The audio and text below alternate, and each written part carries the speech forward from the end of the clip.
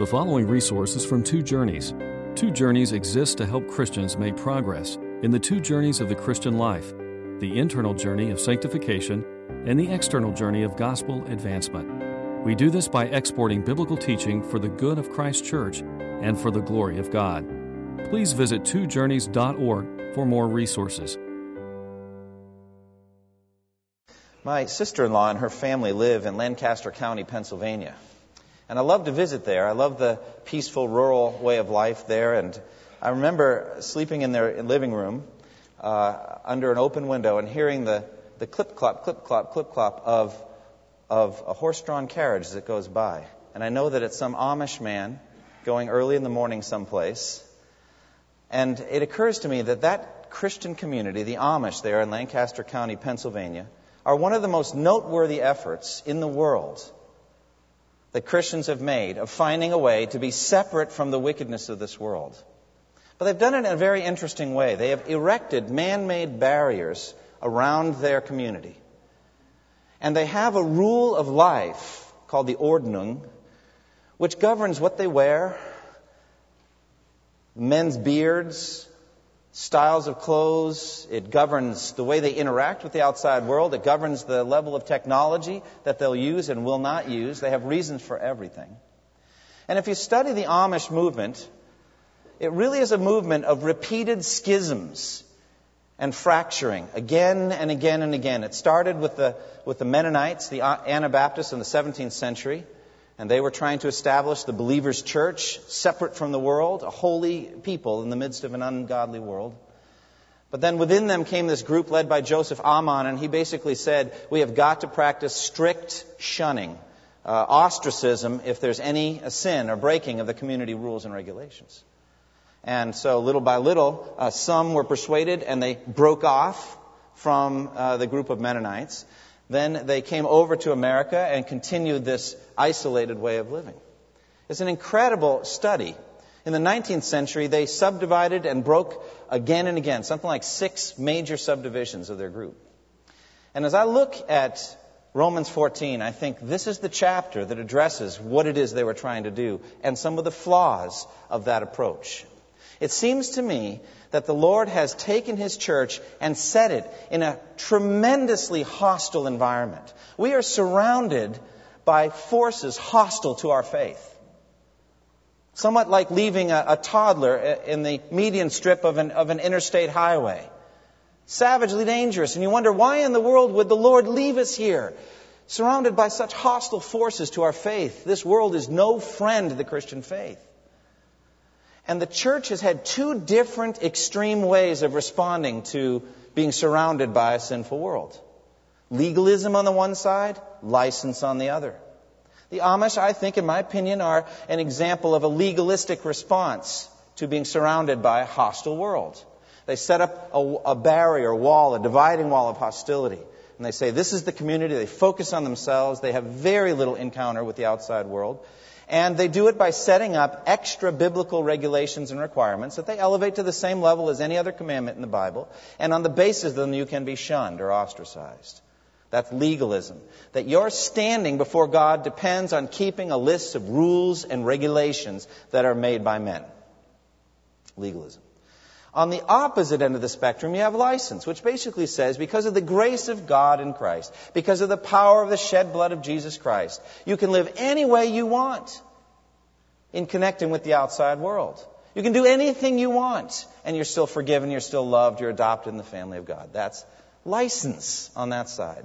For the most part, American churches are strongly on the license side, heading that direction. The Amish are an exception. So are some other, perhaps, fundamentalist groups that have set up similar boundaries or dividing walls. Now, there's a very real problem that both groups are dealing with, wrestling with, and that is the surrounding world and its hostility to our faith. It says in 1 John 2:15, do not love the world or anything in the world. If anyone loves the world, the love of the Father is not in him. For everything in the world, the lust of the eyes, the lust of the flesh, and the boastful pride of life comes not from the Father, but from the world. Or then it says again in 2 Corinthians 6, do not be yoked together with unbelievers. For what do righteousness and wickedness have in common? Or what fellowship can light have with darkness? What does a believer have in common with an unbeliever? And then 2 Corinthians 6:17, one of the most vital verses for those that are separatistic in their whole approach to the world. 2 Corinthians 6:17, therefore come out from them and be separate, says the Lord. Touch no unclean thing, and I will receive you. That's the strongest separation verse there is in the Bible. Now, obviously, this is a major issue. The question is, how best do we deal with this as a community? How do we wrestle with the attack of the world on our faith? How do we maintain concern about each other as brothers and sisters in Christ? Our church covenant says we will watch over one another in brotherly love. How do we do that without becoming intrusive busybodies or legalistic in some way, judging others? How do we maintain the proper balance? I think Romans 14 is the chapter to answer that question. I consider it a vital chapter for any community of Christian believers in this hostile world, so that we can maintain a sweet unity, a sweet fellowship, while at the same time being pure and undefiled from the world. While weak believers and growing believers work out their salvation with fear and trembling, but they're in a safe environment where they're not going to be condemned and said to be non-Christian if they make certain decisions, but where we're going to continue as iron sharpens iron, honing each other and helping each other be holy. Romans 14 is the chapter for that. Now, it begins with a command in verse 1. Accept him whose faith is weak without passing judgment on disputable matters. So right from the beginning, the word accept in the NIV, or welcome, gives us a sense of a rich welcome, a rich fellowship, rich community. It literally means welcome or draw alongside to yourself someone. In Acts 28, for example, the islanders on the island of Malta welcomed and received Paul and his companions who had been shipwrecked. And they showed them unusual kindness. They welcomed them, the same Greek word.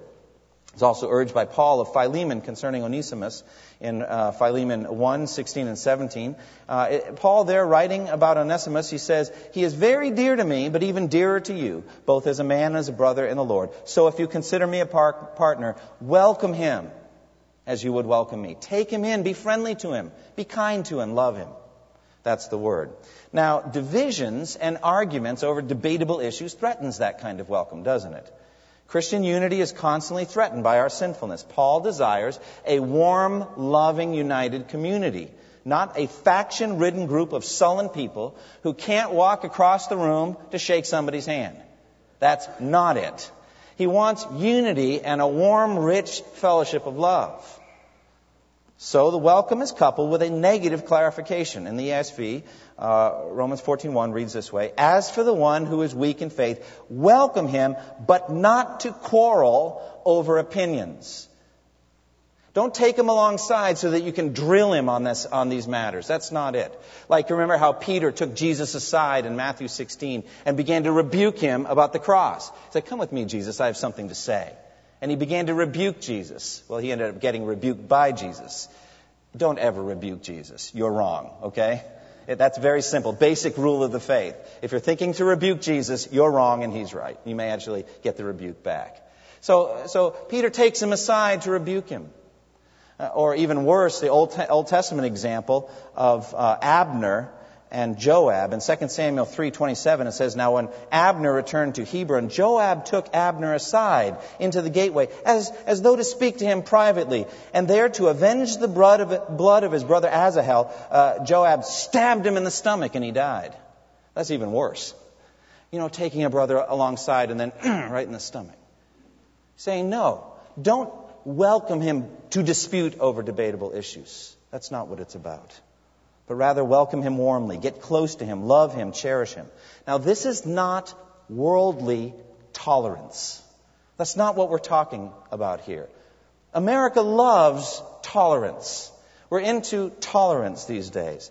Tolerance of doctrine. Accept my views, celebrate my views, whatever they may be. Tolerance of lifestyle. Accept me as I am, however I may be living. Now, that is not what Paul is talking about here in Romans 14. We are never to accept or welcome false doctrine. Never. It says concerning the messages to the churches in the book of Revelation, Jesus commends the church at Ephesus because they have tested those who claim to be apostles but are not and have found them false. Don't welcome that. As a matter of fact, in 3 John it says, if you welcome a false teacher, you're sharing in his wicked work. Don't do that. That's not what it's talking about. Neither is it talking about tolerating sin.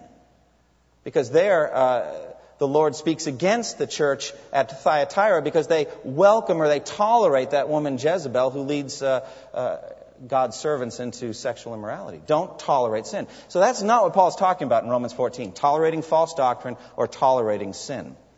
The basis of this acceptance, of this welcome, is the truth of God and the gospel of Jesus Christ. That's the basis of it. We're welcoming people that God has welcomed. We're accepting people that God has accepted. That's what we're talking about. Look at verse 3. It says, God has accepted him, this weak brother. So don't judge him because God has accepted him. And then again in Romans 15:7, which ends this whole section, accept one another then, listen, just as Christ has accepted you in order to bring praise to God. We are dealing with people that God has accepted. We're dealing with people that Christ has accepted. You should accept them too. The basis is commitment to the gospel of Jesus Christ. It is faith in the gospel that unites Christians. The brother or sister that has weak faith still has faith, don't they? They are brothers and sisters in Christ, and so you should welcome them. That is the basis for the warm fellowship that Paul has in mind here. Do you see already the need we have for discernment? We have to have discernment in these matters. We have to be able to discern people, who is a genuine Christian or not, on the basis of the doctrines of the gospel of Jesus Christ, on what they say about Christ, about the commitment they've made, their view of the cross, repentance and faith. On that basis, we accept people as Christians. We have to discern people. We also have to discern issues. What issues are at the core of our faith? What issues are the ones, the hill to die on, the one that God has drawn a line and saying, you must believe this in order to be a Christian? We have to discern issues. And then those things that are debatable, a matter of Christian liberty. We have to discern these things. Now, the context of Paul writing in Romans 14 is a mixed church in Rome, in a transition period in redemptive history. As they're moving from Old Covenant over to New Covenant, we've got Jews and Gentiles together trying to work it out. And so Paul writes Romans 14 right into that situation. The mixed church at Rome. If you read through the book of Romans, sometimes Paul directly addresses Jews. Other times he directly addresses Gentiles. It's clearly a mixed group he's writing to. Jews and Gentiles. Now, that church at Rome was very significant because they were at the heart of the Roman Empire. And so the fact that there was a genuine, growing, healthy, Spirit-filled church in Rome was of huge encouragement to the Christian faith around the world. And so Paul writes right at the beginning in Romans 1:8, first, I thank my God through Jesus Christ for all of you because your faith is being reported all over the world. God has put you up on a pedestal. Everyone's watching you. Well, that's a two-edged sword, isn't it? Your faith is being reported all over the world, but if you can't get along, if you end up fracturing and breaking into 7 schismatic groups, everybody's going to see that too. You've got to find a way to continue loving each other, accepting each other while you work it out on these issues. So stay together. That's what he's dealing with. Jesus said that the progress of the gospel in the world will be directly connected to the open display that Christians have of love for one another. In John 13:35, by this will all men know that you are my disciples if you love one another. There needs to be an open, warm display of love in this place. And Jesus prayed in John 17, as he was leaving his disciples in the world and he's going to the Father, he's praying for them. And he prays this in John 17:23, may they be brought to complete unity. That's process language. May they be brought to complete unity to let the world know that you sent me. Do you see that? As the church makes progress in unity, the watching world will say, God sent Jesus to be the Savior of the world. We can see it by the changes that are happening in that community. So this issue of love and unity is essential to the progress of the gospel. Got to have it. And so, he's writing to this mixed church in Rome. Everyone's watching, And they're dealing with some very difficult issues. Now, the fact that they were in a unique period in history, which we are no longer in, we're not in that period, but they were, brings out these test cases. They were moving from Old Covenant or Old Testament lifestyle into a New Covenant, a New Testament lifestyle. Many people there, Jews and some God-fearing Gentiles, were used to following the law of Moses. They're used to the food regulations. They were used to the sacrificial system. They were used to making annual pilgrimages to Jerusalem. They were used to all of the ceremonial laws. Moses had been preached in every place for generations. These people were used to the ceremonial law. Now, the ceremonial law divided Jew from Gentile. There was a wall between the Jews and the outside world. Circumcision was part of that, so also the food regulations, can't eat pig, and all of those sort of things. In Leviticus 11, God gives all those rules and regulations. Have any of you memorized Leviticus 11 by any chance? All the food that you could eat and couldn't eat? I didn't think so. I don't think it would be your first chapter to memorize. Maybe John 3 or something like that would be your first chapter. But there in Leviticus 11, there are all the rules and regulations. Just to refresh your memory, okay, in case you're interested, the Lord said to Moses and Aaron, "Say to the Israelites, of all the animals that live on land, these are the ones you may eat. You may eat any animal that has a split hoof completely divided and that chews the cud. There are some that only chew the cud or only have a split foot. You must not eat them. They don't meet both criteria." Okay, you got it? Let's take a test case. The pig. All right? The pig is unclean because although it has a split hoof, it does not chew the cud. For you it is unclean. Well, that's Old Covenant. That's the Old Testament food regulation. It wasn't kosher. It wasn't clean. It wasn't holy food. So they couldn't eat it. Now, there were long lists of birds and other types of animals you could or couldn't eat. And they all knew what they were, and they didn't eat them. Now, I believe that Christ came and fulfilled the ceremonial law. Once Jesus was born a Jew, born under the law, and he was identified within that community of Jews, the need for that barrier, that dividing wall of hostility, Ephesians 2, was removed. You didn't need it anymore, and God took it away. He fulfilled it in Christ. He removed those regulations. And so in his ministry, Jesus declared all foods clean. He said, nothing you eat will defile you spiritually. And in so saying, it says in Mark 7, Jesus declared all foods clean. That means we can eat anything we want and not be displeasing to God. Now, this was very difficult for the Jews to accept. I mean, look at Peter, for example. One afternoon, Acts chapter 10, he's hungry, and he's up on the roof praying, and he sends to have something made for lunch. Just hungry. And while he's praying, suddenly he has a vision. And from heaven, a large sheet gets let down. And the sheet kind of opens, and in it are all kinds of four-footed creatures of the earth and reptiles and all kinds of nasty things in there, kind of living and mooing and moving and all that, and like a jungle. And then the voice comes from heaven. "Get up, Peter, kill and eat." "Oh, never, Lord," he said. Fourth time Peter said never to God. He just keeps on doing it. I don't know if he's still doing it. I think he is not still doing it. But there he says, never. I have never eaten anything impure or unclean. And then the voice from heaven came a second time. "Do not call anything impure that God has made clean." Oh, that's a lesson. Now, you know in context what God is doing. He has to do it 3 times. You don't drill into concrete quickly, okay? He has to do it 3 times. And then comes the messengers from Cornelius, the centurion, who has a house full of Gentiles ready to hear the gospel. And Peter, the Jew, is going to go and actually enter the house of a Gentile and preach the gospel. Peter has got to be worked on first, or else he's never going in that house. And so God works on him, and he enters the house. Now, the deeper issue here, friends, is not just eating or circumcision. No, that's not it.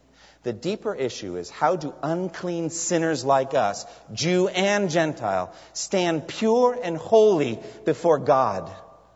That's the issue. All of us have sinned and fall short of the glory of God. There's no one pure and righteous of ourselves. There is no one who does good, not even one. How do unclean sinners like us stand before a pure and holy God on Judgment Day and survive that dreadful day? How will you? Let me just take a break from this sermon and ask, Have you trusted in Jesus Christ as your Lord and Savior? Are you ready for that day when He whose eyes are too pure to look on evil will look on you and study your life from beginning to end? Are you ready?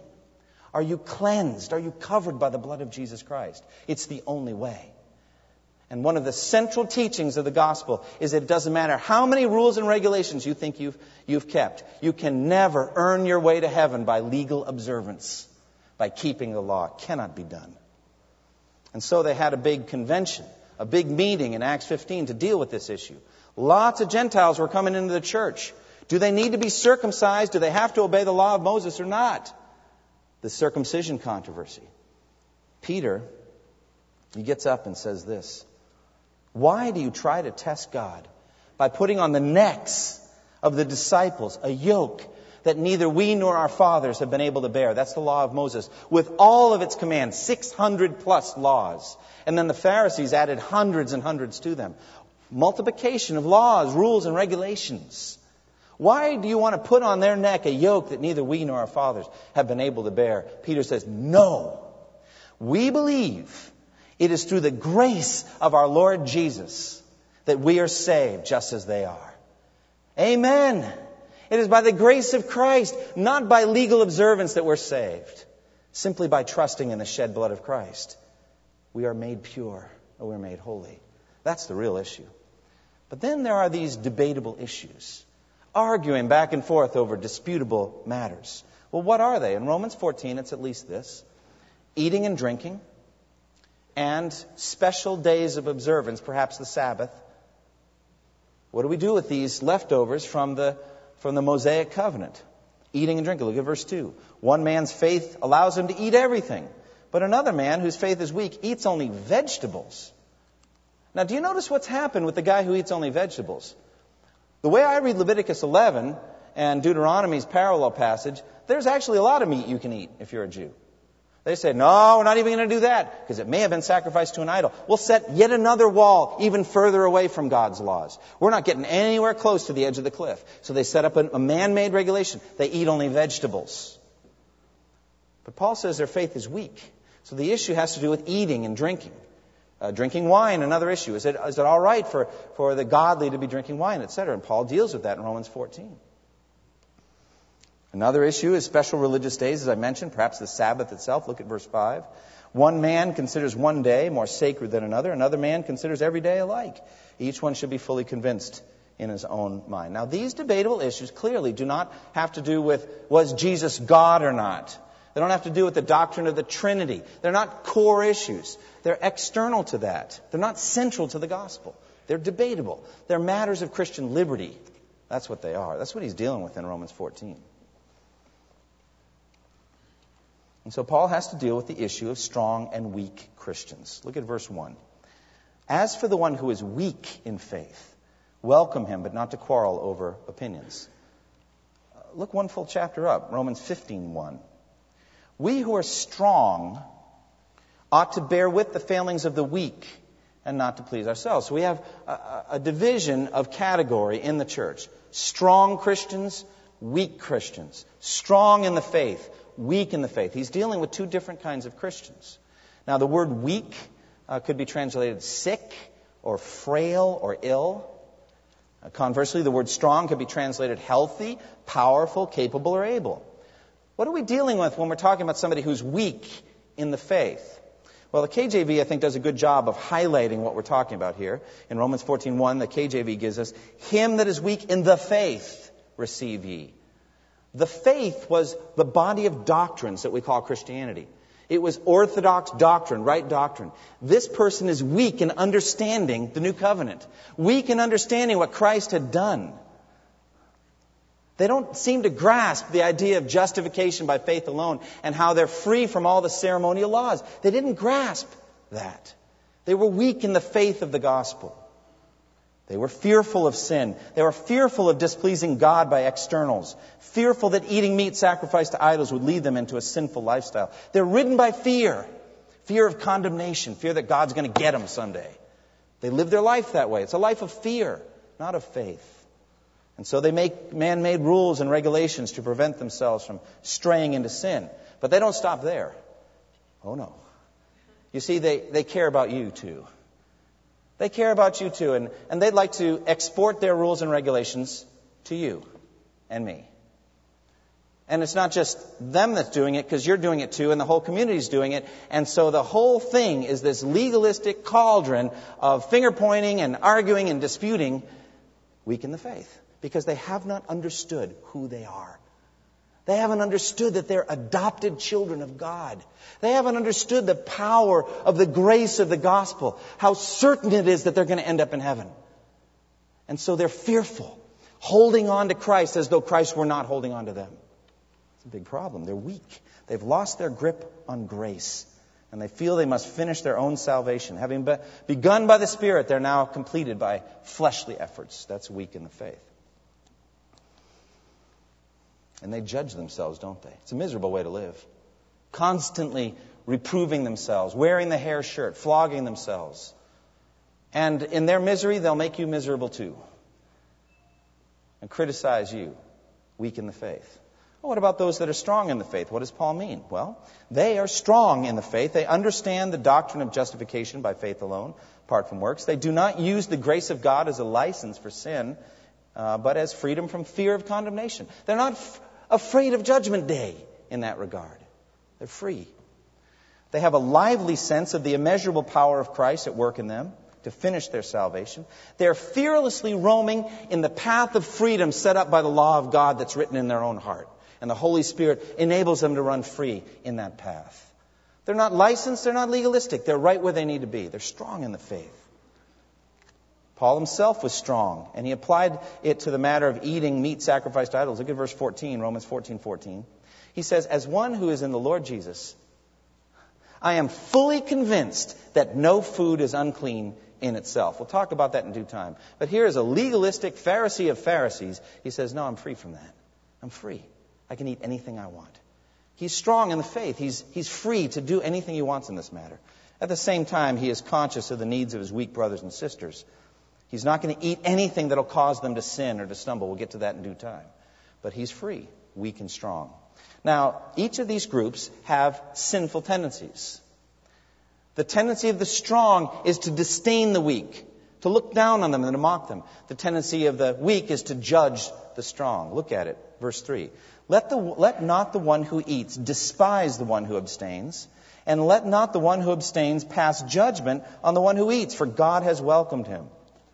So the strong disdain the weak. Paul's word literally means look down on or treat with contempt, as though you were some kind of lofty lord looking down on some lower life form. What is the matter with you? Don't you get it? Don't you get that Jesus has freed us from all this? You can eat that anytime you want. What's the matter with you? It's a disdaining, a kind of a mocking. Early in my Christian life, I was discipled by a wonderful man at Campus Crusade for Christ. He just took hold of me at a key time in my life when I was a junior in college and just taught me quiet times, evangelism, all kinds of things.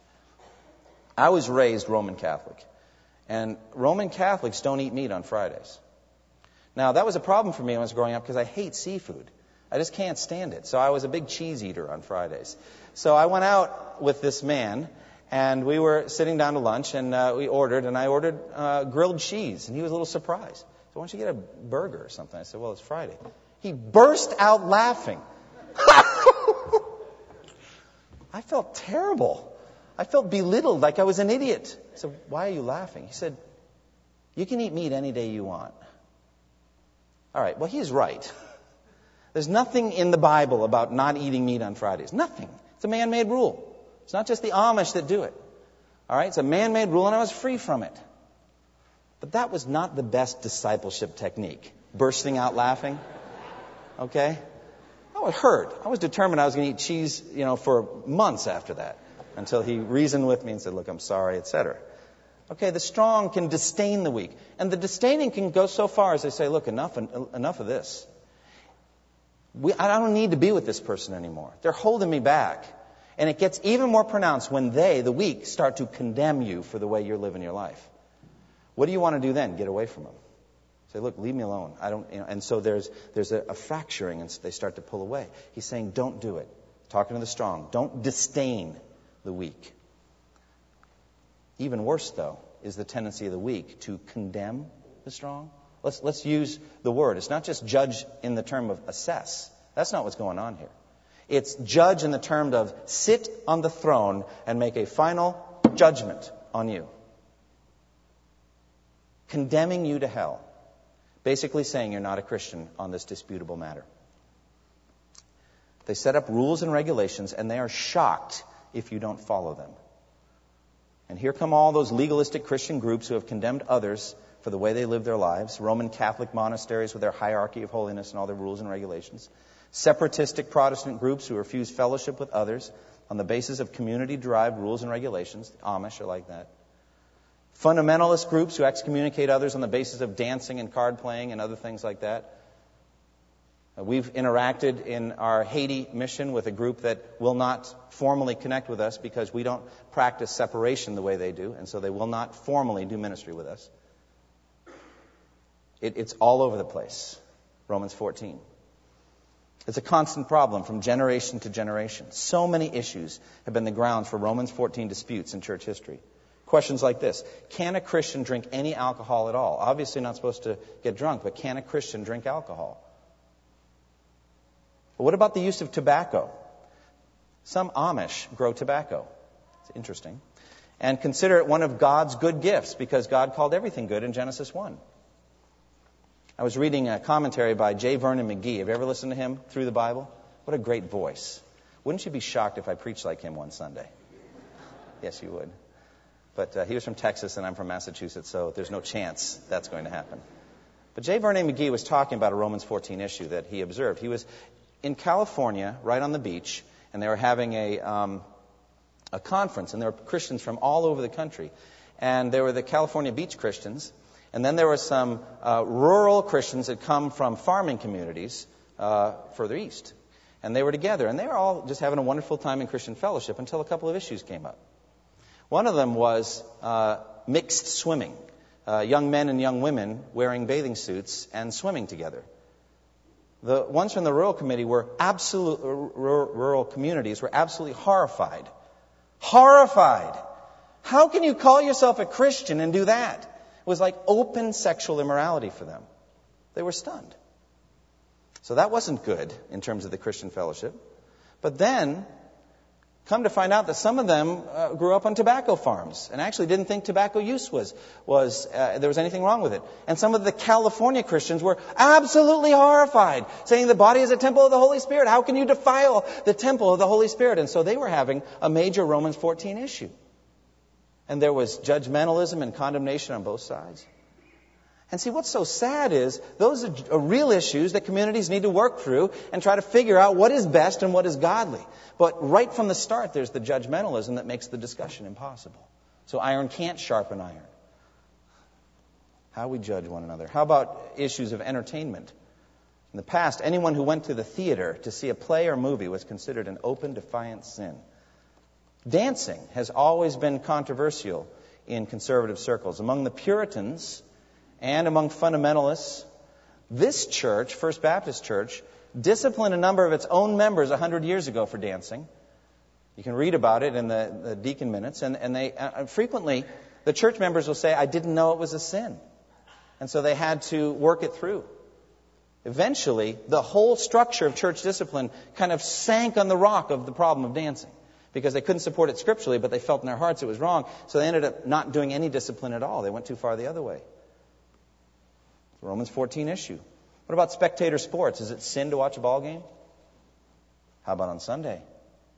We'll talk about Sabbath or Sunday next week, God willing. How about card playing? Is that a sin? Do you realize how shocking you card players would be to some of your brothers and sisters from 5 generations ago? It's a big issue. Worship styles is a big one these days. Worship styles. Some advocate a more traditional worship style, and others advocate a more contemporary Christian style. One holds strongly to the pillar of separation from the world and its defilements. The other holding strongly to the pillar of we need to reach non-Christians with the gospel. Well, those are both good themes. What happens is the one clinging to the one pillar condemns the other on the basis of their own pillar, right? saying, you don't care at all about genuine, heartfelt, austere worship to God. You're irreverent and worldly, say the traditionalists to the more open or contemporary types. Meanwhile, they are going to say back, you don't care anything about the lost. You have no concern whatsoever if they go to hell. Well, these are the kind of words that ought not to be said. How about Bible translations? Is it KJV only? Or are the modern translations okay? Can you use the NIV, ESV, etc.? How about homeschooling? We have graduates. A number of our graduates are homeschooled. We have homeschool families in our congregation. It would be so easy for the judgmentalism to fly either way. For the homeschool families to judge those that send their kids to public school, or vice versa. For those that send their kids to public school to judge the homeschool families. These issues just continue on and on. Bottom line, on any debatable issue, we Christians stand in a continuum with Christians to our right and Christians to our left. The ones to our right have perhaps a more strict and conservative interpretation on the issue that we're talking about than you do. The ones on the left have a more open, free, Christian freedom way of looking at it than you do. There you go. Christians on your right and Christians on your left. Now, you will be tempted to condemn the Christians on your right and say, or to say that they are legalistic and that they don't understand grace. And to look to the ones on the left and say they're wicked and worldly and sinful. But be careful, because you know they're doing the same thing to you. You got a group of people that are looking at you and they're basically saying you are wicked and sinful for the way you're living. Or you are legalistic and strict, etc. Oh, be careful. What is the remedy? Well, Romans 14:3.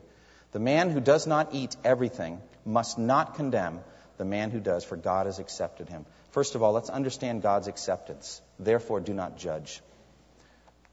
Paul bases this command not to judge on one simple fact. God has welcomed this person. He has welcomed them, richly welcomed them.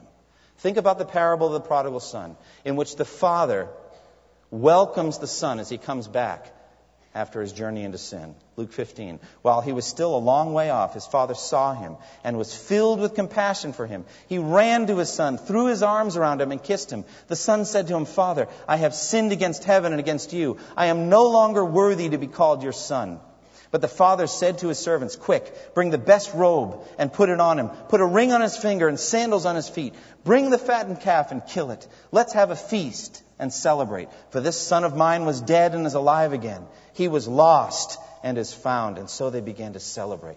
That welcome is nothing compared to the welcome we will have when we come into the heavenly realms. Oh, how rich will the welcome be then, when we are free at last from sin. Rich welcome. And on the basis of that, how can we be holier than God and not welcome somebody that God has welcomed? Don't judge. God's message to Peter was very clear when he let down the sheet with all the previously unclean animals. Do not call anything impure that God has made clean. When Peter went to preach to Cornelius the Roman, he began his history-making gospel presentation to the Gentiles. He said this, I now realize how true it is that God does not show favoritism, but accepts men from every nation who fear him and do what is right. When confronted the next chapter with a bunch of legalistic, zealous Jewish Christians who wanted to condemn Peter for going into the house of an uncircumcised man and eating with him, he said, if God gave him the same gift as he gave us, who believed in the Lord Jesus Christ, who was I to think I could oppose God? That's what the judger is doing. They're opposing God because God's welcomed him.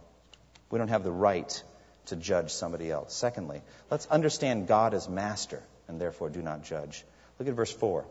Who are you to judge someone else's servant? To his own master he stands or falls, and he will stand, for the Lord is able to make him stand. You know, it's brutally bad manners to go in somebody else's house and interfere with their servants. Say, the soup's cold. What's the matter with you? Come on. Get going. Well, you're saying servants. I don't know anybody that has servants. All right, let's talk about children. How would you feel if you had teenagers and kids down to age 8, 7, whatever, and you had some guests over, and they started disciplining your kids? Would that bother you? Oh, come on. Would that bother you? Who are you to talk to my kid that way? I'm here, okay? I'm on the job. We're working on it, okay? We don't need your parenting help.